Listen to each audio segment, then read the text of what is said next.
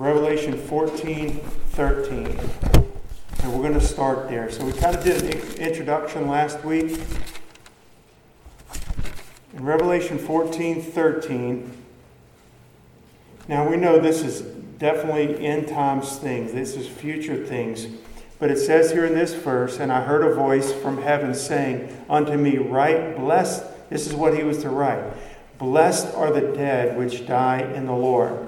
From henceforth, yea, saith the Spirit, that they may rest from their labors, and their works do follow them. So there's a blessing for men and women that die in the Lord. That's saved people, whether Old Testament saints or New Testament saints washed in the blood of Jesus. That's a blessed person. Blessed are the dead that die in the Lord. It says from henceforth, the Holy Spirit says they're going to rest from their labors. So there's going to be a rest. And God's way, y'all, if we notice in the Bible, all through the Bible, is first a death and then life. First a death and a burial, then a resurrection. That's God's way. We were dead in our sins and trespasses, and now we're alive in Christ Jesus. And so this is always the pattern. Jesus went down, down, down, down, right? He went to the cross and he died, and they took his body down and wrapped it up. They put him in a tomb and sealed it with a stone. Just dark. It seems just dark and death in the end. But that's not the end with the Lord. With things that, with the Lord that look like end, and the end of all end-alls is not. Okay? Because that's where he brings newness of life. That's where he brings resurrection. Sometimes our dreams have to die. And the Lord can either resurrect those dreams, then they'll be sanctified under the blood of Jesus, or there'll be some new dream. Abraham had to offer up Isaac on the altar. It was necessary. It wasn't some cruel trick by the Lord. For all intents and purposes, in Abraham's mind, Isaac was dead. Right? I mean, he had the knife lifted up, the wood and the altar and everything. That's just God's way. And in John chapter 12, Jesus said, except the corn of wheat fall to the ground and die. Die. Okay? It abideth alone. But if it die, it bringeth forth much fruit. So except it dies first, it's not going to bring forth much fruit. It has to. And it's really basically what a seed, I mean, I know that that's an illustration, but a grain of wheat is buried under the ground, dark and damp and cold and no light, and it's like it dies, and this dry shell comes off, and out of it comes life and a plant and a full fruit on the branches. Except the corn of wheat fall to the ground and die, it abides alone. But if it dies, only if it dies, it's going to bring forth much fruit. And so that is the example or the picture. And we're studying the cross. And we're studying the cross specifically, not just as the cross of the Lord that he died on. Certainly we're studying that. But what it means to us. What it means to me as a believer. That it's not just he did that for me, but there's an identification. And this will kind of be a theme through this study. An identification with Christ in his death. If we're going to have the fullness of everything that he has for us as believers, there has to be a fullness of our understanding and identification with Christ in his death. And so, doesn't it say in Hebrews, I forgot the exact verse, where it says, let us go forth outside the camp bearing his reproach. And we go forth, but we go forth crucified, yet we live. And that's very important that we understand that it's not a death. It's not a death as Paul talks about in Thessalonians, where it says we're not as those that sorrow that have no hope. Because I've preached funerals before where I knew the person that I'm preaching the funeral for didn't know Jesus. There is a sorrow because there's no more hope after that. It's appointed unto men once to die, but after that, the judgment. But for blessed are those that die in the Lord, the Word of God says, but because they're going to have a rest. They're blessed. And that is always God's way. First death, then life. First death and burial, then resurrection. It's no different in our spiritual life. And there has to be an identification. We're not sorrowing as those that have no hope when we have to deny ourselves, take up our cross, and follow the Lord. That does not mean it's all just misery and drudgery, that the rest of our life as a Christian, oh no, I gave my life to Jesus. Now it's just all misery, and I'm dragging this old cross everywhere. We can't be disciples of the Lord if we don't. And he says, my joy I give to you. To who? To his disciples. My joy I leave with you. My peace I leave with you. My joy I give to you. That your joy may be full.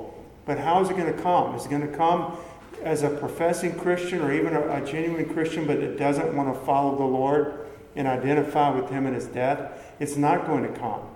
It's not going to come when you try to hang on to the things that of your past life before you knew Jesus and say, I want to go to heaven too.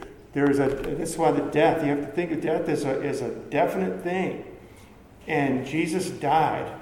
And we talked about he didn't swoon. Some people say, he didn't really rise from the dead. He just kind of passed out on the cross because it's impossible for somebody to rise from the dead. Well, it is, but not with the Lord. He didn't just get injured badly on the cross. He died. And after his death, 3 days in the grave, and then he comes forth alive, never to die again. That's never going to have to happen again. And when we go to the Lord to give our lives to him, there's an identification with him in that aspect as well as the resurrection part. And so a lot of people want to kind of skip over the death part and just get to all the good stuff. And they've never really died to sin or the world or themselves, not in practice and not fully. And it's by faith that we do that. We're not talking about a literal death where we nail ourselves and die. Jesus did that for us, but it is literal in the sense of it's real, okay? It's real, and by faith we have to walk in it. God's way of deliverance, let's say there's strongholds in your life, or in my life. There's strongholds of an attachment to the world, or a particular sin, or whatever it may be, strongholds that are not of God. God's way of deliverance from that is through identification with the Lord in his death. Yes, it's by his grace. Yes, it's by his Spirit. But his means of really doing that is to bring us to an end of ourselves. So one of the themes of this study on the cross is brought to an end of ourselves. And I do believe what we've gone through in the last 4 or 5 months in our country and as a church and as individuals, if we'll let that, God could have been using and still can use that in our lives to bring us to an end of a lot of things that we thought were so important and so necessary and we had to have. They were creature comforts or whatever it may have been. And that's just an example of what the Lord can do. But his way is to identify with our substitute because somebody died in our stead. Jesus, died in our place. And I want us to look at a couple of scriptures here, y'all. I don't think we're going to be very long tonight, but the scriptures I do want us to turn to. We're going to read from Romans 5, and then we're going to go to Romans chapter 6 after that. Romans 5, we're going to skip and read a couple of different scriptures. Let's start in verse 6. Now we're talking about here our identification as a believer, not in order to be saved. In order to be saved, we give our lives to Christ, we believe the gospel, but in order to be fully Christ and to be his disciple and to walk with him and have him live the fullness of his life in and through us, we have to identify with the Lord in his death. Look at Romans 5:6. For when we were yet without strength, in due time Christ did what? He died for ungodly men, for the ungodly. Verse 8. But God commended his love towards us, and that while we were yet sinners, Christ did what? He died for us. He didn't just come and show us a better way, although he did do that. He made a better way, but his way of doing that was like that grain of seed that has to fall to the ground and die, and then it comes to life and brings forth fruit. Verse 10. For if when we were enemies, we were reconciled to God by what? The death of his Son. This is 3 times in 3 scriptures.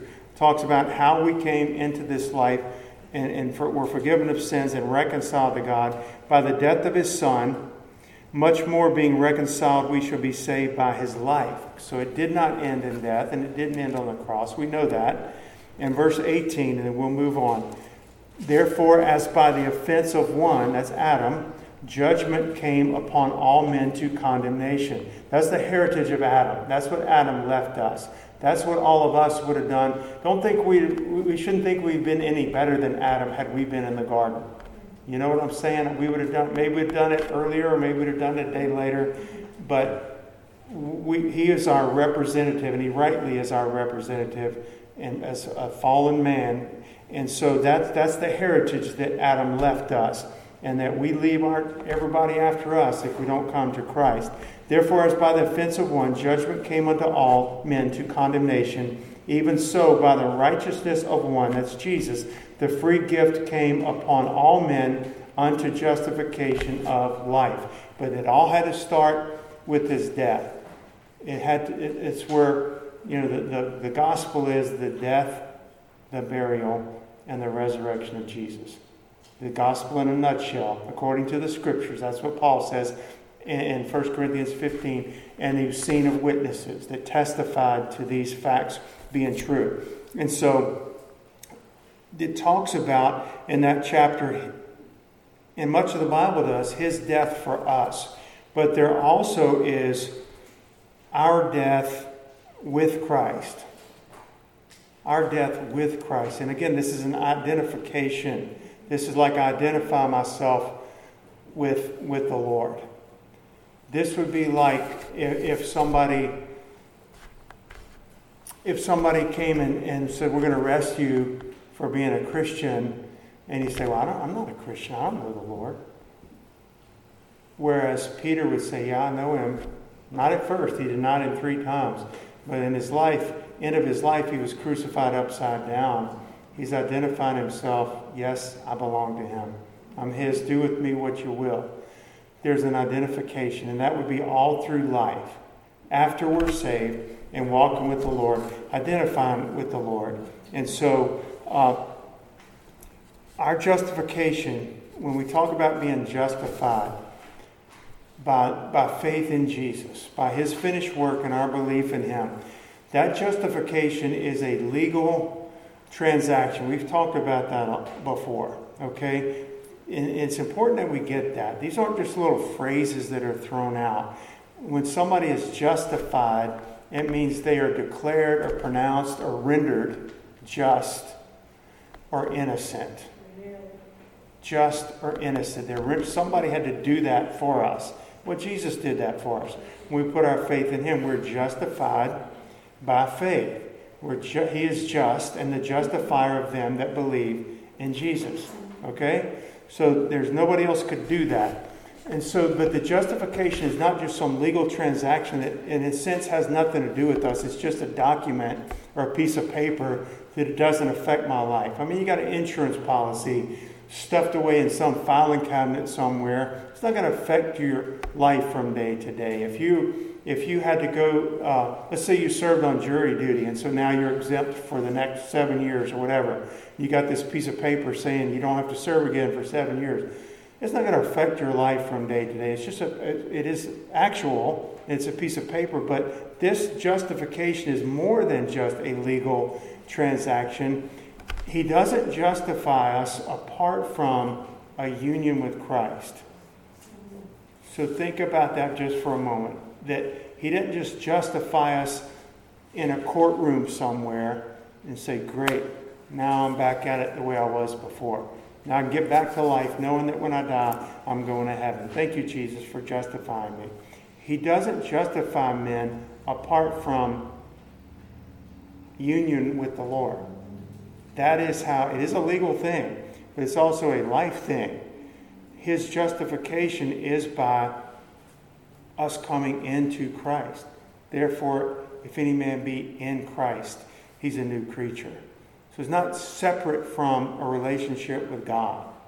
It's not separate from a relationship with Jesus. It's not just something that happened in a back room somewhere and he comes out and said, okay, the verdict's in, you've been justified. That justification came to you and to me by bringing us into a union with Christ. We have been reconciled unto God by the blood of his cross. Reconcile means two parties that were estranged for whatever reason have been brought back together. And this is what the Lord has done for us. So don't think of it only as something he did for us, but there's no kind of heart attachment to it. That is only possible by a very personal union with the Lord. This is life eternal, Jesus said at the Last Supper with his disciples, that they may know thee, the only true God, and Jesus Christ whom thou hast sent. A knowing, most intimate relationship that knowing that a person can have. And so it's essential, it's a nature of Christianity, true Christianity, that we weren't just justified and we write all that down in the explanation of what it means. The justification came through a union with the Son of God, with the risen Son of God. So he declares a sinner just. But he declares a sinner just by bringing them into union with himself. And that's what he's done for us. And so I just hope through this study, these kind of thoughts would be, I guess, more important to me, more impressed upon me. The Bible says in 2 Corinthians 5:14, you don't have to turn there, it says that one died for all. Jesus died for all. Even people that don't come to the Lord, he still died for them. Okay? One died for all, it says, then all died. See what we're talking about, that identification in his death. One died for all, he says, then all died. All died. He died for us, and then we come to Christ who died for us. There's an identification with him in his death. And I love the way that I read in a book, it says, we therefore died in Christ to sin. And then he says, shall we continue in sin? Well, Paul answers that question. Let's look at it in Romans 6. Look at verses 1 through 3. What shall we say then? Shall we continue in sin that grace may abound? This would be some faulty logic here. God forbid. How shall we that are dead to sin, there's death again, right? Dead to sin, live any longer therein? Know ye not that so many of us as were baptized into Jesus Christ, that is salvation. That's another term for salvation. Know ye not that as so many of us as were baptized into Jesus Christ were baptized into what? What does it say? His death. His death. And I think sometimes we just skim over things like that and thoughts like that, but there's really something significant to that. Unless a grain of wheat falls to the ground and die, okay? But if it dies, it's going to bear much fruit. And so maybe our Christian life has been pretty fruitless. Maybe we're really saved, but we're not nearly as full and fruitful and glorifying to God and as strong and victorious in this life as we should be. I think there needs to be the working of the Lord in that identification with his death, in the cross, having its full effect upon our lives. And so he says, if we're in we can't be in sin and in Christ. The two are like contradictions. Okay, it's like Paul is saying it's unthinkable. God forbid.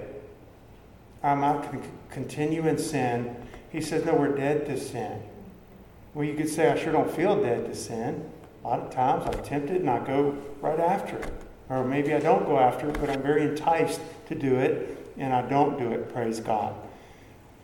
But it is a question of faith, and we're going to get to this in some of the weeks, in the studies ahead. But when we gave our lives to the Lord, at some point, whenever you're a child or whenever you gave your life to Jesus, you realized, I am a hell-bound sinner. In whatever terms, you realized, though the wages of sin was death, you realized that you were a sinner, that you were going to be without the grace of God and salvation through Jesus and his blood. You were going to be eternally separated from God. That is the second death, really, when the dead, they're dead not in Christ, but the dead that died outside the Lord are raised and then sentenced eternally to the lake of fire.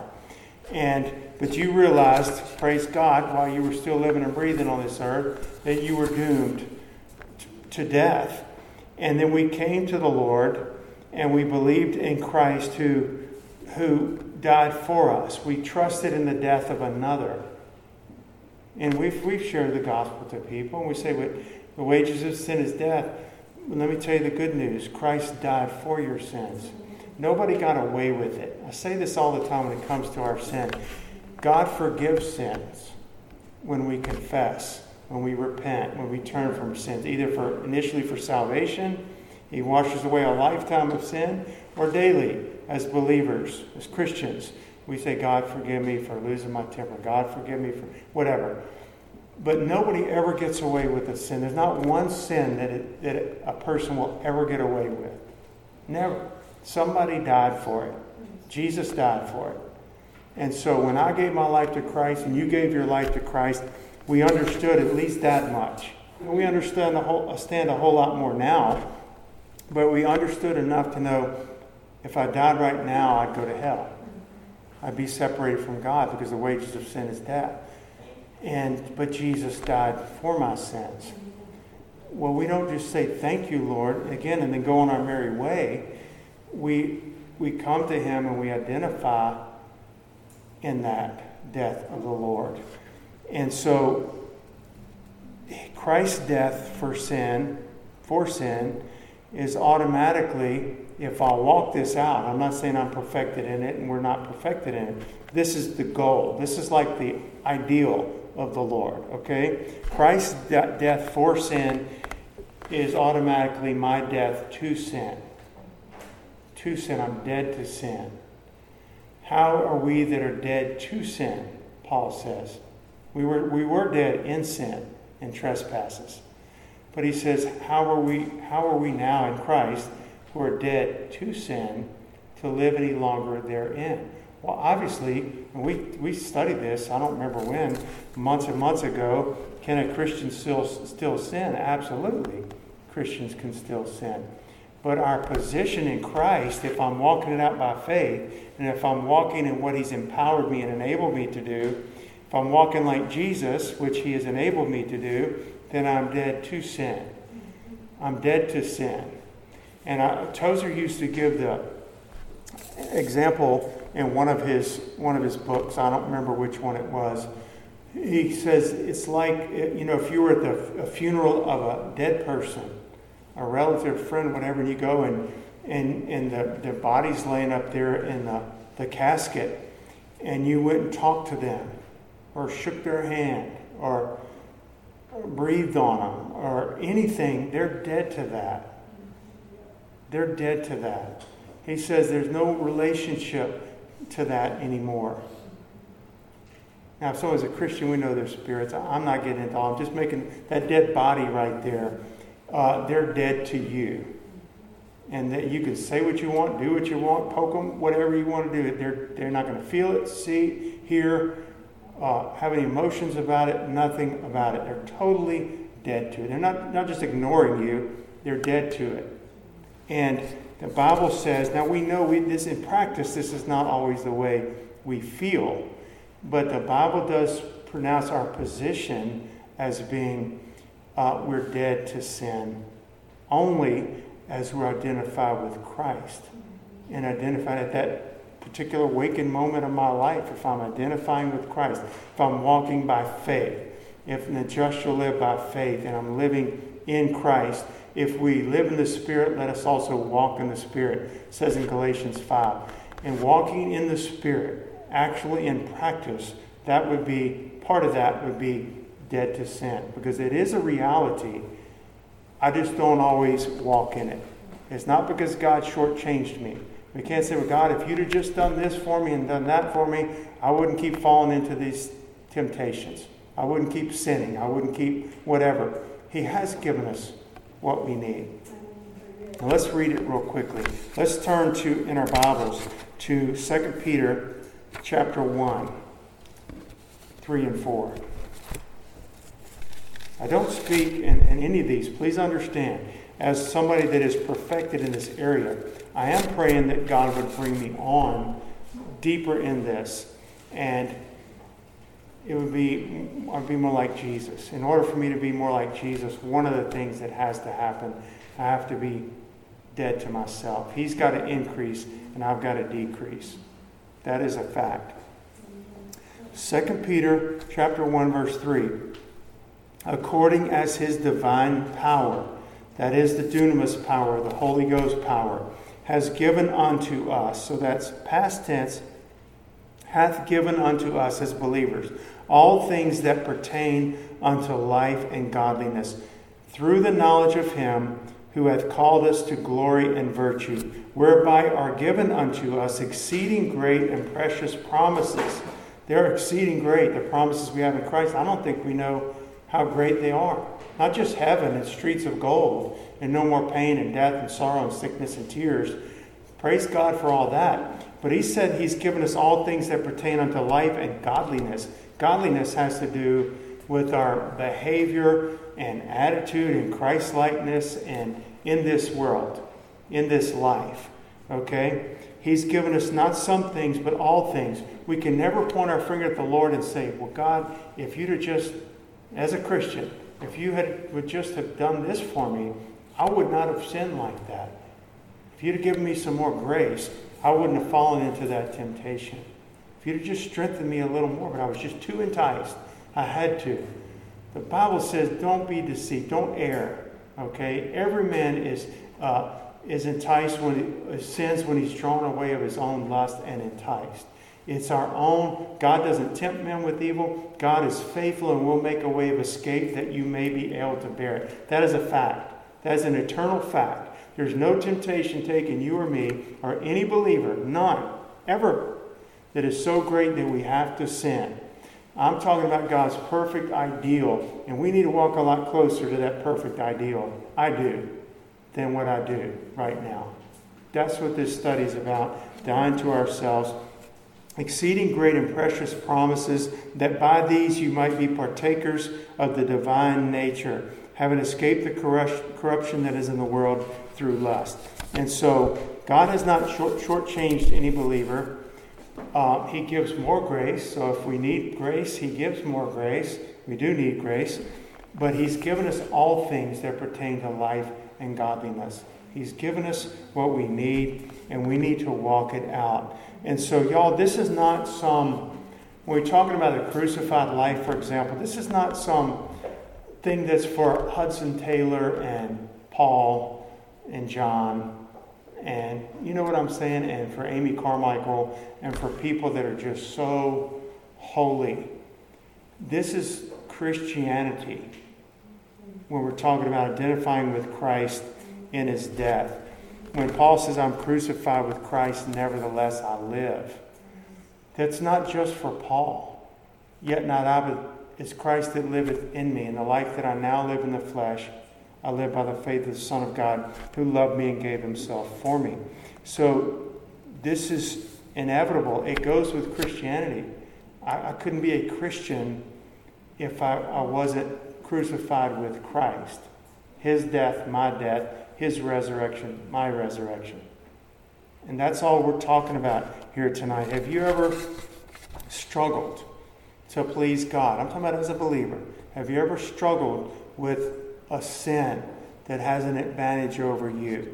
And you find yourself doing the same things over and over and over that you know aren't honoring to God. Lord, I said I wasn't going to worry anymore. But all through the night I worried, and I didn't sleep well because I worried so much. And I woke up in the morning, the first thing I did when I put my feet on the ground was start to worry again. These things, God does not want us to live like that. There is real victory. And we have to be dead to ourselves in order to fully be alive with the Lord. I don't just gloss over that part and say, well, give me the peace, give me the this, give me the that. There's too much of me still living that needs to be put to death, and is done by faith. And have you ever tried to serve God but his commandments seem grievous to you? I have. I'm ashamed to admit, not all of them. There are certain things that in serving God, I know I should do this, but I don't like to do this. Loving your neighbor, loving your enemy. Okay? Forgiving those that have hurt you when they really hurt you. And they're Christians or they're professing Christians, and they should have been thankful. They should have appreciated me, and they hurt me. And it's grievous. It can be grievous to us.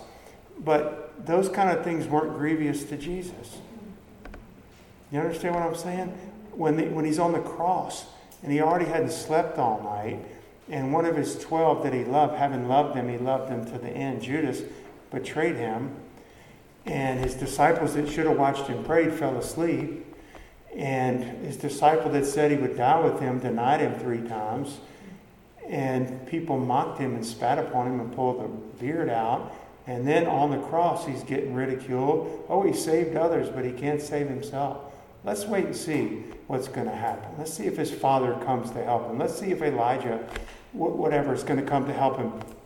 And he's saying, what? Forgive them, Father, they don't know what they're doing. But we say, well, that's Jesus. He can do anything. I would agree. That's Jesus. He can do anything. But didn't Stephen do the same thing when he's being stoned? When he preached the gospel to them, and they covered their ears and gnashed their teeth on him and picked up stones and laid their coats at Saul of Tarsus' feet and began to stone him. And he said, I see the heavens open and the Son of Man standing at the right hand of God. And he says, Father, forgive them. They don't know what they're doing. Don't lay this trespass to their charge. That's his enemies. That's people, for the most part, most of them would probably never come to know the Lord.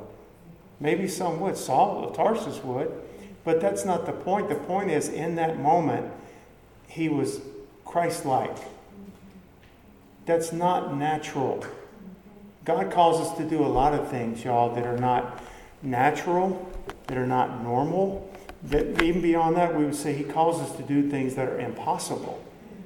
You cannot love your enemy. You cannot love anyone like yourself.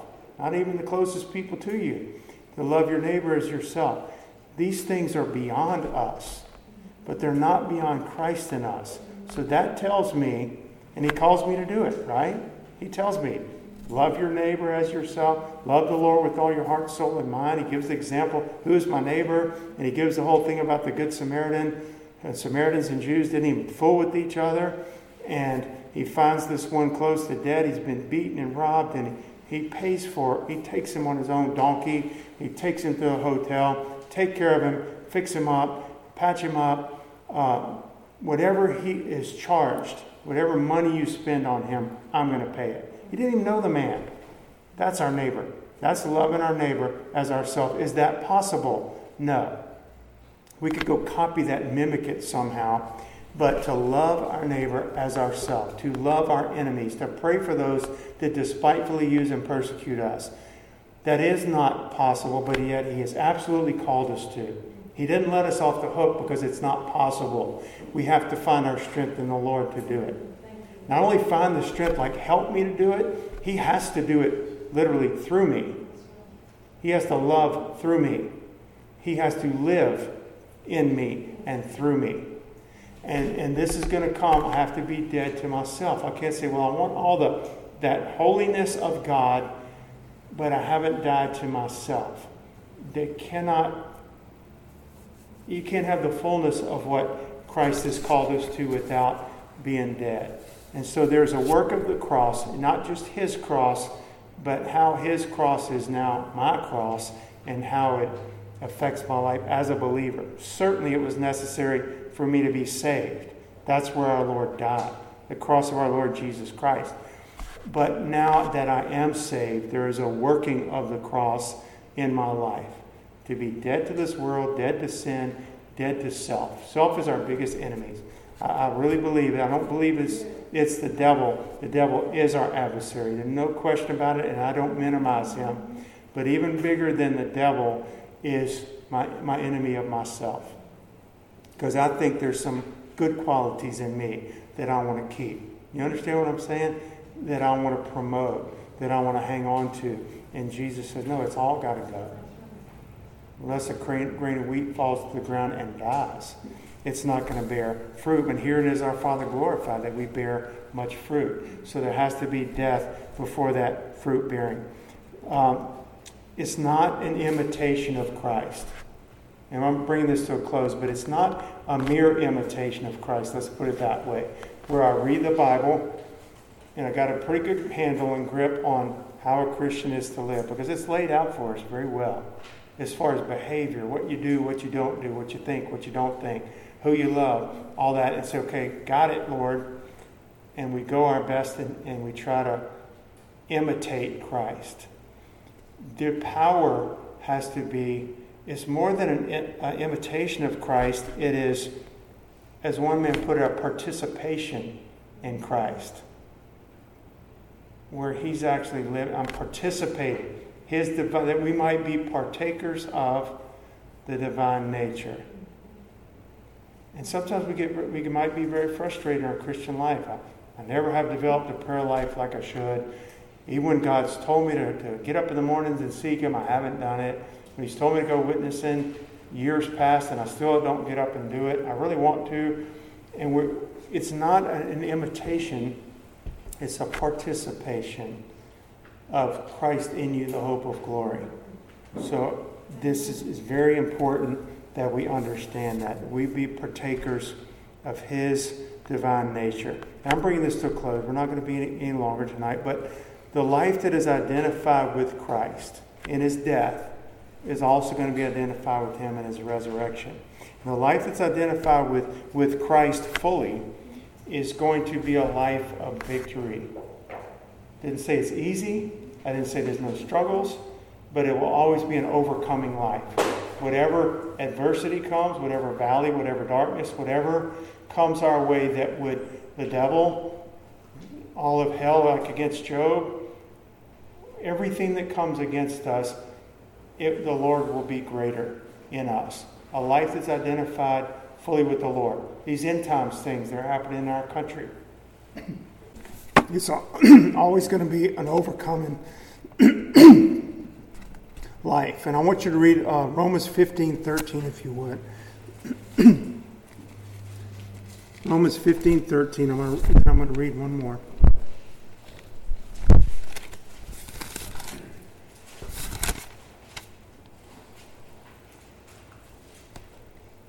Now the God of all hope fill you with all joy and peace.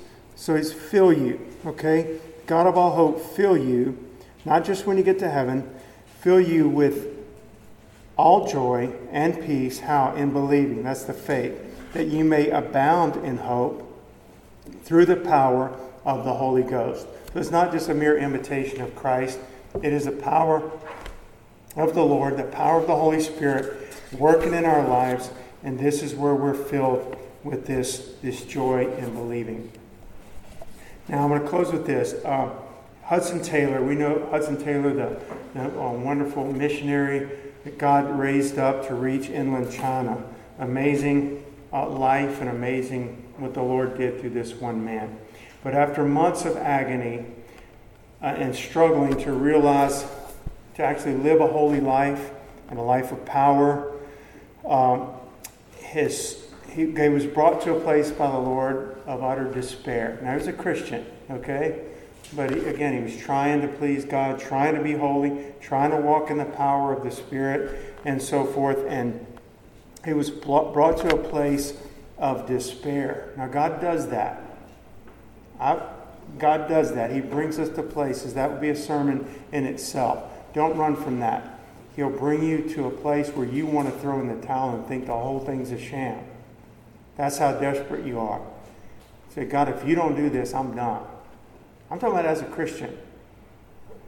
If you don't do this in my life, I'm tired of reading about laying hands on the sick and they recover, and I lay hands on the sick and nobody recovers. I'm tired of reading about praying highest prayer life, and I can't pray 15 minutes. And we're desperate. You don't have to tell me about it. God brings us to those places.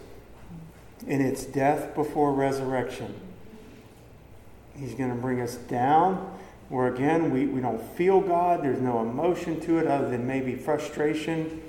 We feel like we're that close to really walking away from the whole thing. But we don't walk away from it, because the Bible says we're kept by the power of God through faith on Him who's able to keep you from falling. He keeps us even in those times.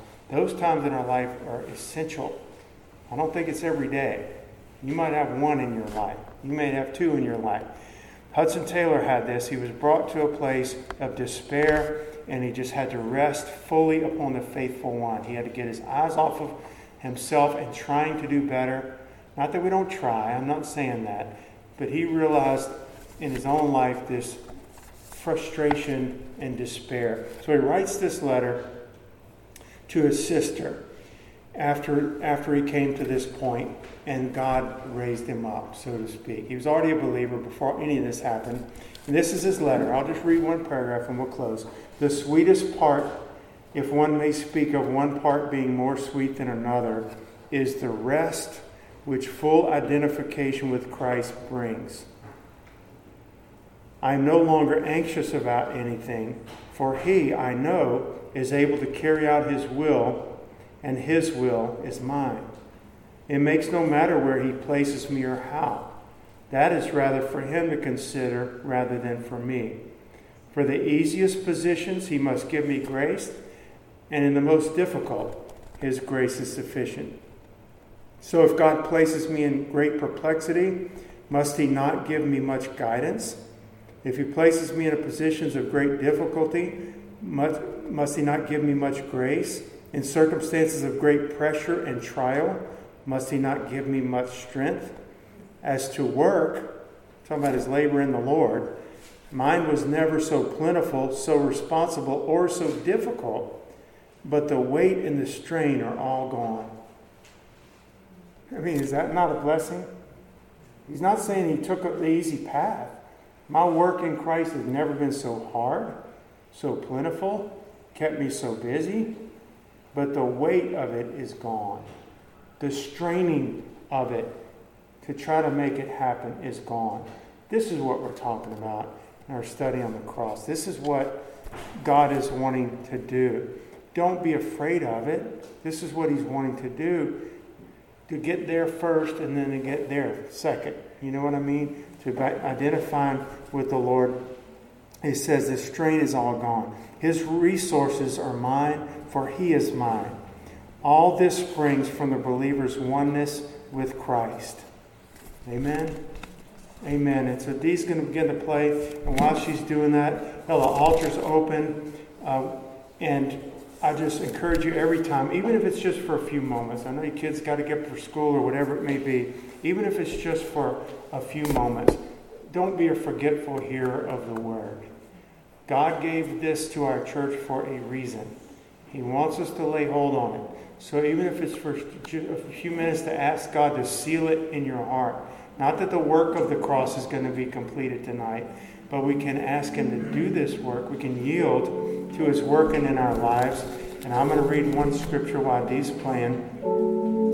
In Colossians chapter 1, verse 29. Paul says, it's a lot like Hudson Taylor, wherefore I also labor, striving, but here's how he does it. I labor, striving according to His working, which worketh in me mightily. Isn't that a wonderful scripture? Wherefore also I labor, striving according to His working, which worketh in me mightily. Not even just on my behalf, but actually in me. It's the working of the Holy Spirit. It's the working of God to do and to will and do of His good pleasure. And God, we just praise You and thank You.